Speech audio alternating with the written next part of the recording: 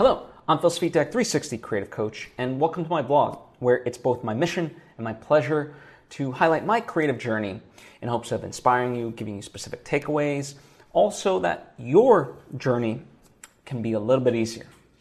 Now, before I fully get into things, I would like to take the opportunity to invite you to subscribe if you haven't already. That way you get all the various lessons and episodes that I put out right when I put them out. Thank you if you just did, and thank you if you already were. It truly does mean a lot to me, as I hope it does to you. So, let's get into things. You know, the biggest thing of last week was the final days of the crowdfund for my upcoming feature film. It was kind of the last hurrah, wrangling anyone who was on the fence and so forth, right? And, all in all, what was interesting, sometimes you get a big ramp up towards the end, and that didn't necessarily happen for us. Like, overall, we were actually pretty consistent we had the campaign going for 60 days, so, kind of from the start to the end, we were fairly consistent with the donations and so forth, of just incremental and stuff, and, but people, so in that sense, people did give even towards the end, but there wasn't like this big ramp up, which was okay, not the end of the world. Like, overall, we didn't get a lot of donations, but the donations that we got were very, very generous. And, it's also an awkward time to kind of be asking for money. We're still dealing with the pandemic, in terms of just the financial strain of the past year and a half, plus there's still an unknown facet to this moving forward with the Delta variant and so forth, right? So I get it. Now's not necessarily a good time for people to be giving money for essentially passion projects, right? Because that's really what it is. My passion, and as well as the actors and those involved. But nonetheless, right? So, I get that. So in that sense, I don't begrudge anyone who didn't contribute to the crowdfund. Instead, I focus on the people who did, and I'm amazed at the people that came together who contributed very generously for everyone who gave was very generous, and it allows us to move forward, in a big, meaningful way. We made about $2,600, right, give or take. And, certainly Indiegogo is going to take their cut of that. So it's going to be a little bit less. And that's, for a movie, that's not a lot of money, but for us, it will go a long way, in that sense. And yeah, whatever we don't have, we are on the side looking at various film grants as possibilities, potentially getting specific investors. But even so, if all we have is just the crowdfund money and the money that I'm going to put into it, we'll still make the movie, right? It would be nice to have a buffer and have more, but it's okay. We can get it done, as Robert Rodriguez would say, mariachi style, right? We utilize what we got, we make it for cheap, dirt cheap, but we make it look expensive. And, that's my whole mantra in terms of filmmaking. Make it for cheap, but make it look good. And I've gotten used to that, and I've gotten good at it. Maybe not as good as Robert Rodriguez, certainly, not there yet, but incremental steps, I would say. So, so overall, even though we didn't hit the goal that we were going for, it's okay. It's okay. And I'm not just saying that. It really is. I'm truly, truly blown away that people in this time were so generous. They truly were. So, and I look forward to, making them proud, delivering on the perks that, that they bought into in the various tiers and so forth, and, just bringing this thing to life so they can enjoy it. That's what's exciting. The other big development is we've been moving slowly, very slowly, on getting the song rights for this song that I really, really want. And what makes it kind of, it became a little bit more difficult because, multiple parties own the rights for this. And so kind of all things have to work parallel. But finally, the the domino that needed to fall finally fell, and now everyone's kind of been in alignment of how much money for the thing, the length, the sort of deal, and now it's just about kind of getting everyone to sign off on the contract, signing the contract, and then we have the song. So, and obviously to pay for the song. So, all these things are kind of moving, and I'm really excited for that. I can't quite announce it until the ink is officially dried. No one's even, right now the ink's not even wet because no one's signed anything. But, in the next week or two, I will be excited to announce like the song that I have been working so hard. Like, to me, this is like an instrumental part, pardon the pun, of the movie. It's a song that I want to use because I think it just like embodies such a spirit of the movie. So there's that. Very, very exciting stuff.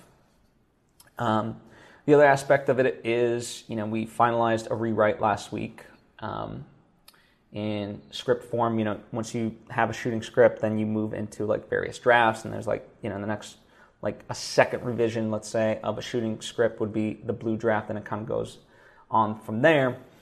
And technically, the reason why they call it that is because, the pages that a script gets printed on then becomes different, so just by looking at it visually, like if you have the right script or not. They'll say, we're using the blue script. Okay, oh, my script's white, so okay, I have the wrong script. I gotta get the blue script, right?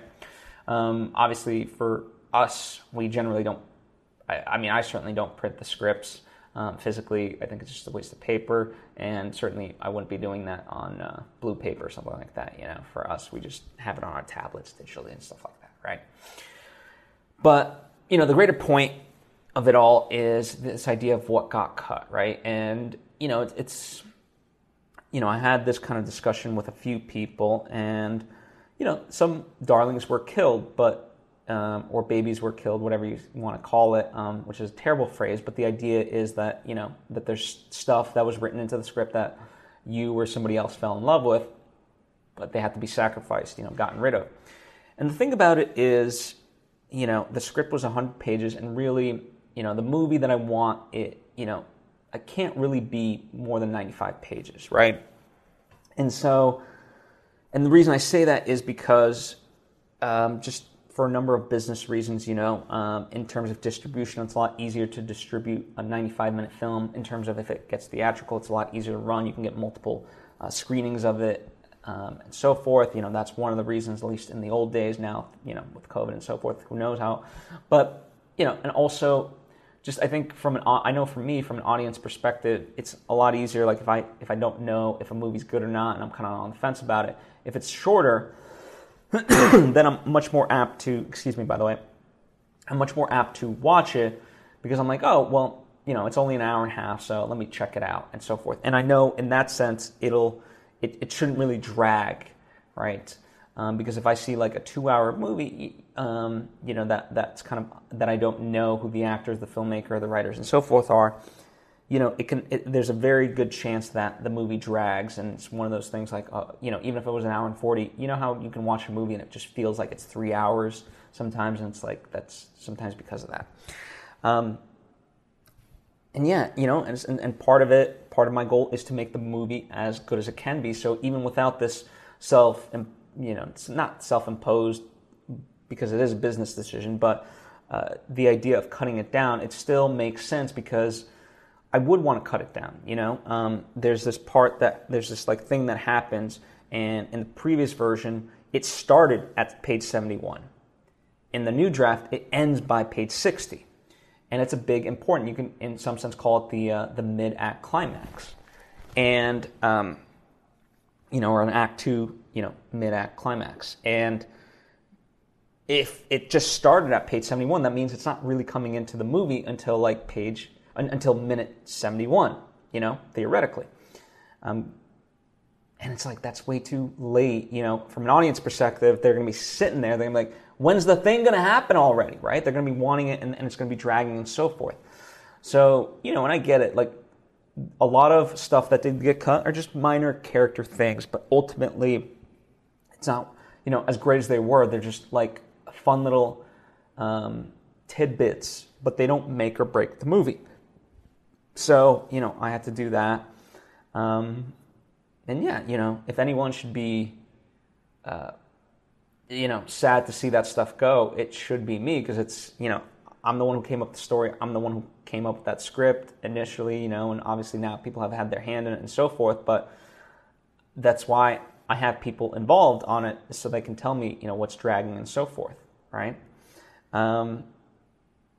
And yeah, and ironically, so my friend John Comerford, who's involved on the project, he, orchestrated the rewrite. I gave him copious notes, and he had in his notes along with everyone else's notes, and he did the rewrite, and then, I kind of even shortened down even more stuff here and there, knowing that I wanted to add a couple beats here and there for certain things, and, I did that. So, if anything, I technically still made the movie a little bit longer than, we had cut it down to. But you got to do that, and some people have raised the notion, well, why don't you just film it and see if you, why don't you, if you don't need it, cut it in editing? It's like, well, if anything, I'm primarily an editor at heart, right? Like a film editor, that I went to college for. That's, in terms of filmmaking, that's what I've been doing the most, and so forth. So I know from an editing perspective, I'm not going to use the stuff that I cut and we cut as a collective. Like, I'm not going to use. So what from a production standpoint, if I can cut down a scene from 6 pages down to 4.5, that's technically 1 minute and 30 seconds less of filming per each take, right? That adds up. So it becomes time effective, it becomes cost effective, and all this stuff. And it's like, so, for all these reasons that I'm naming, it's like, I'd rather, if I'm going to cut anything, I'd rather do it in the script phase, right? Than on production, because it's going to be a lot cheaper. And, the idea of, falling in love with your work and things like that, it's a lot, once it's been filmed and so forth, then you do kind of fall in love with it. There's this very, at least in my mind, famous story about Sicario, that Roger Deakins talks about, where there's this scene, and it's literally played out in a wide shot, just one single wide shot. And, on the day, they filmed that first, and they had it, and then they had some other coverage that they were going to film, and, the director, he says, all right, we got it, moving on. We don't need another coverage, we got it. We nailed it. And even, so Roger pulls the director aside, and he's like, hey, so you don't want to get anything just in case? And the director's like, this is Denny, no, because if we film it, I might be tempted to use it, and what we have is just so good, I don't want to give myself those options because it's just so good. And yeah, I think we overemphasize sometimes, like, having options and editing. But the interesting part is, too, like, if I filmed a scene a certain way without pre-cutting, the lines of dialogue that I know that I just don't want to be a part of it, it's like, okay, then we film it. Now, let's say in the editing process, I might have to cut around certain things, because the blocking might be different or whatever. Or it might affect the performance, or who knows. And so why would I, like, in essence, it might feel like if I just film it, it gives me more options to then play with later on, when in actuality, it's actually rather restrictive. We tend to have this habit that we think freedom is just options. And no, freedom is really the commitment to a choice and sticking with it in large part, right? Because there's the phrase, like, I should have myself to death, meaning, all the things that you should be doing in some sense, like, there's just so many options that it overwhelms you, overanalysis, or paralysis by overanalysis, right? That's another kind of version of where there's so much information that you don't even know what to do with, or, like when it's like in a restaurant, if you're presented with this, like, over gigantic menu, you don't know what to do with it because there's too many options, right? So sometimes limiting your options is a good thing. That's why I always say focus on what you have instead of focusing on what you don't have. you know? And even if you have so little, go for it. Do it. You know, stop lamenting. Just focus on what you got and make that work, because you can make it work. And that's the beautiful part about it. You know, I was speaking with a friend today who just wrapped his feature film and about certain things, and, you know, he's got like one shot that he only has for a particular scene and whatever. And I'm like, well, the good news, your entire movie is about the intercutting of the past and the present. So, like, you know, if you needed to, whatever, if you're worried about it, you can always split it. I don't know how yet or whatever, but like, and you don't have to make that decision right here, right now. First, get an assembly cut of the damn thing, right? But you know, that's the beautiful thing about you can start to get really creative with the problems that are at hand. So at every point, you know, with the script, with the production, and with the post-production, right, editing and so forth. That's the beautiful part about all this. So yeah, you know, sometimes, and less is more, you know, the age-old thing, addition by subtraction, you know, and I've seen it with, like, authors, right? I feel like because we type on a keyboard nowadays and, like, it doesn't eat up paper and so forth, like, we can just be as extravagant with our words as much as possible, when, you know, some of the books that, like, I've read, both that have actually come out, I'm like, this should have been 200 pages, like back in the day. You know, you look at, like, J.D. Salinger's Catcher in the Rye, and other books of that nature, right? And they're not as thick as, like, more books nowadays. You know, if you're doing a fantasy genre, yes, it could be a little bit thicker and things like that. But I feel like, in general, we just overwrite, and, you know, especially in art, it really is about being concise, so that the idea that you are trying to express expresses itself. That's my take on that. But yeah, I mean, you know, there's a great song, "What a Difference a Day Makes," and it's used in Chungking Express, a movie that I absolutely love. And I thought of that song simply because, like, you know, at the start of last week, there was so much kind of up in the air, right? Of, you know, how's this thing gonna go? Could it go, you know, like with the song stuff, you know, that I've been talking about, with the rewrite stuff, and other, you know, other stuff in general that I haven't mentioned. And then, like, the next day, like, what a difference a day makes. All of a sudden, you know, the pieces are falling into place. You know, not that all the stuff is necessarily, you know, it's not complete until the movie's, like, finished and ready for distribution. But nonetheless, you know, just a single day, all of a sudden started to put all these floating pieces into place. And, you know, part of that is just knowing that, you know, things take time, not rushing it, having patience. But at the same time, willing to do the work, you know, not just, like, praying that things get done, you know, being proactive about certain things. You know, there's, you know, even behind the scenes, there's a lot of stuff that's up in the air. I mean, COVID notwithstanding, so it's like, okay, what's our plan A? What's our plan B? What's our plan C? What's our plan D? All right, all the way to Z, you know, so we have that, you know, to kind of be adaptable with, you know, and even then, like, we might get to plan Z, and, you know, plan Z might not be the thing that works, so it's like, on the day, all right, we got to adapt. What do we got? Boom, go. So all that stuff, you know, and that's with any project, you know, you plan for the worst, you hope for the best, but you plan for the worst, you know, and that's what you can do. That's all you can do. And not to get, like, too deep into this aspect of it, but, like, it's like, you know, what you put out is what you receive, right? Or, like, good, you know, when you put out good vibes, you get good vibes. And, you know, in a major way, or maybe not major way, who knows? You know, I can't attribute, like, a percentage to it necessarily, but nonetheless, I think there is something to it, you know. Like, I spoke with a friend of mine, her name is JJ, and, you know, we were just having such a great creative conversation about her stuff, my stuff, and going back and forth. And, like, there's just such a good exchange of energy.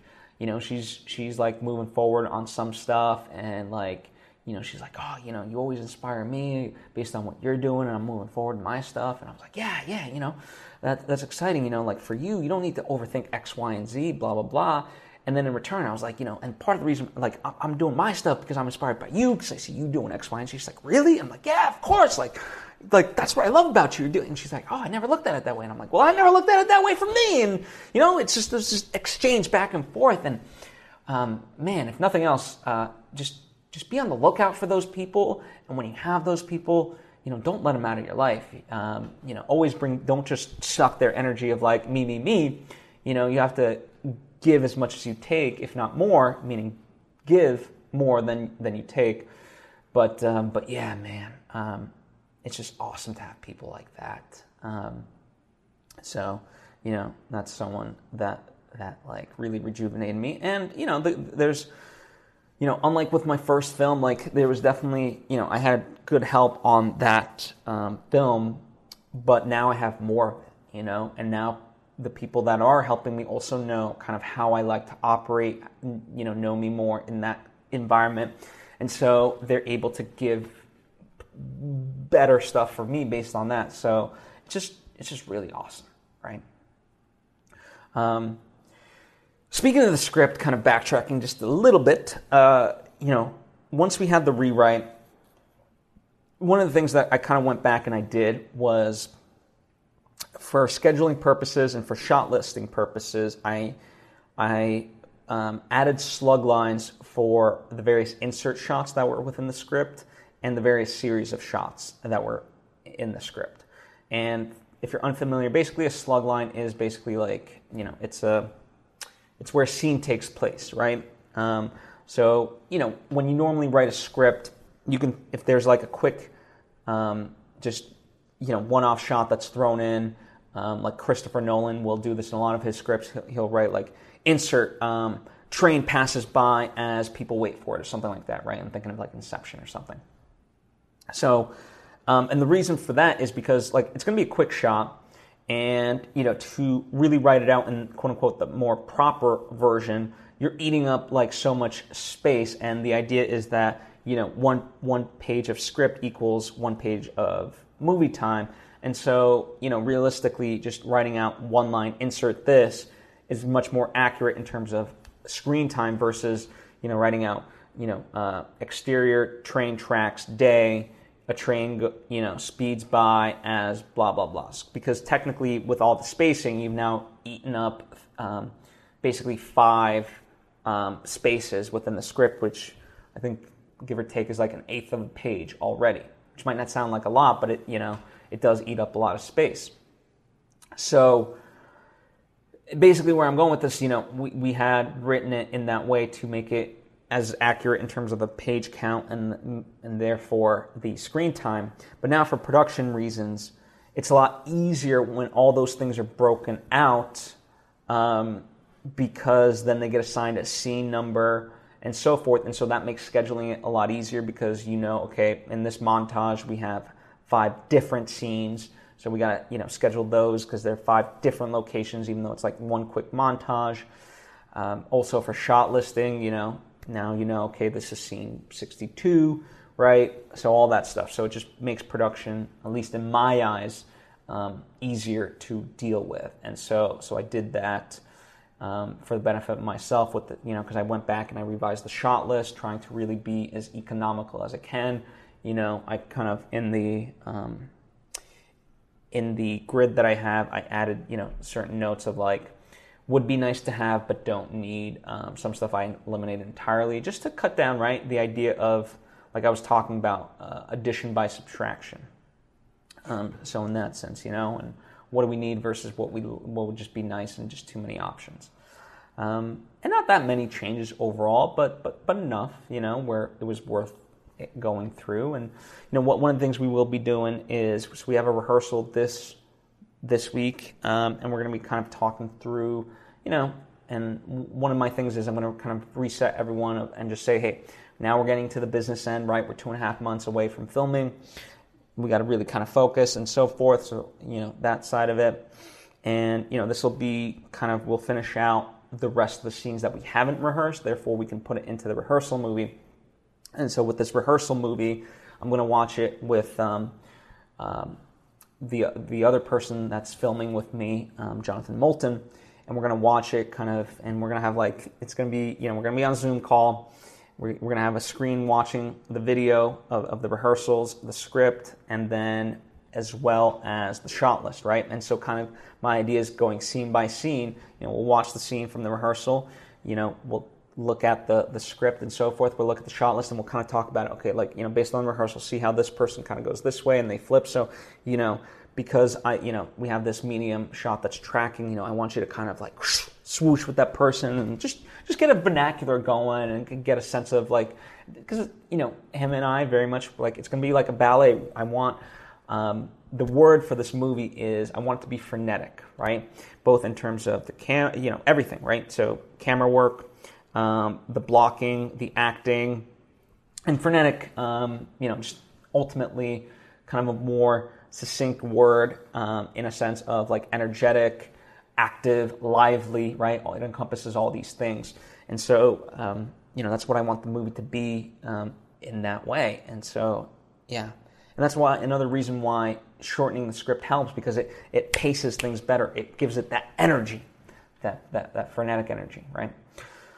So yeah, all those things, that's kind of overall what I've been up to creatively. As now my friend wrapped his movie, I'm excited because he's now entering post, and he says he's kind of wants me involved. To what degree, we'll see.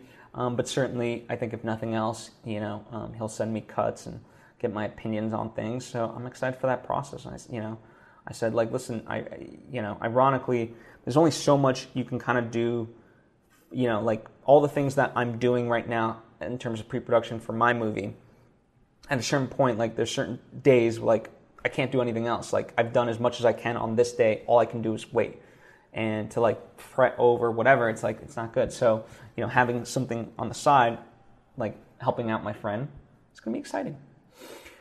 So, yeah. Now, excuse me, before I fully wrap out, I want to talk about the recall election in California.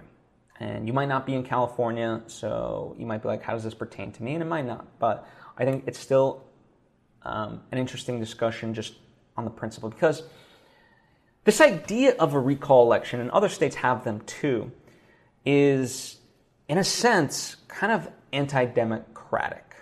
And I would say the same thing if it was happening in Texas with Abbott, if they were recalling Abbott. And the reason I say this is because it's like you're not really voting for someone who you want. You're really voting for someone who you don't, whether or not you don't want somebody, right? So meaning, there's, in terms of what we're getting, there's going to be essentially two questions. Do you want to recall Governor Newsom? Yes or no? And if you select yes, then essentially, then yes, you don't want Governor Newsom to be the governor of California, regardless of whether or not you answer the second question. The second question is who would you want to replace him, and then you have a plethora of candidates. Like the list of candidates is just enormous. And so what's interesting about this is that, let's say, I'm just going to use hypothetical numbers. Let's say 5 million people vote no on question number 1, meaning they do not want a recall and therefore want to allow Governor Newsom to continue being governor, right? So people vote no, 5 million people. All it takes is 5,000,001 people to vote yes that they do want Governor Newsom recalled, and he's automatically gone. Now, to who becomes the question, right? So, I mean, as absurd as it might sound, people can leave the second question blank. So, just in a like, I don't know, I'll call it like a doomsday ridiculous scenario type of thing. The person with as low as 5,000 votes, in theory, if that's the highest number of votes for question number 2, would be the governor. Even though 5 million people voted that they still want Governor Newsom to be the governor, but because 5,000,001 people voted that they don't, then whoever has the most most votes in question number 2 wins, regardless if they have 2 votes or 5,000,001, right? Like that, it's just that kind of mind-boggling. And so it's essentially the reason I call it anti-democratic is because it's not based on the majority, right? Really, it's not. You're not voting for anyone ultimately. Like, it's just whoever gets the most votes, even if that's not the majority of what people ultimately want. And listen, I'm sure and plenty of people do have differing opinions on that idea. However, certainly with California, it's like we're having an election for the governor next year. So to put, our tax dollars into this special election, it's like, what the hell are we doing? This is just, it's a waste. It's a waste. If you don't like Governor Newsom, and listen, that's the thing. It's not like I'm here praising Gavin Newsom as our governor. However, I know what the alternatives are for me. And so, yeah, even if you don't like him, just wait till next year. That's how I view it. But, I just wanted to speak my mind about this because, yes, it's not on the side of creativity and things like that, but, all the reason I call myself a 360 creative coach is because in order to be creative, we also have to kind of know our place in the world, know how the world affects us, how we affect the world, and all that stuff, and there's a lot going on in the world, and we can't just put blinders on in terms of everything. Certainly, like this election hits close to home because I live in California, right? But certainly, even like the stuff that's going on in Afghanistan is a lot, and these are all the things of the world. And part of being a great artist is observing these things, withholding judgment, really studying, asking questions, and learning. So yeah, it's in a way it's ironic because, in terms of our relationship, you and me, you listen to me a lot, right? In the sense that all you kind of see is that I'm talking in these various lessons, right? So it's like, oh, this guy talks a lot. Well, ironically, one of the reasons why I feel good about talking and I do these various lessons is simply for the fact that, like, when I'm not taping, oftentimes I do a lot more listening than I do talking. And so, some people will say, well, it's no coincidence we have 2 ears, but only one mouth. So take that for what it's worth. Anyway, thank you for taking the time to listen to me. I certainly would appreciate it. Now is your opportunity to speak your mind. If you have questions, thoughts of your own, as I'm sure you do, it could be about anything that I talked about. It could be stuff that I didn't talk about. Comment down below or hit me up on social media at Svitek. Would love to converse with you.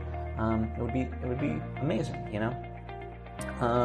Now, before also, one of the things before I fully wrap out, in the coming weeks, I will be kind of updating my Patreon page and, figuring out ways I can really be of value there for people who wish to contribute financially and be involved in that. So, you can look forward to that.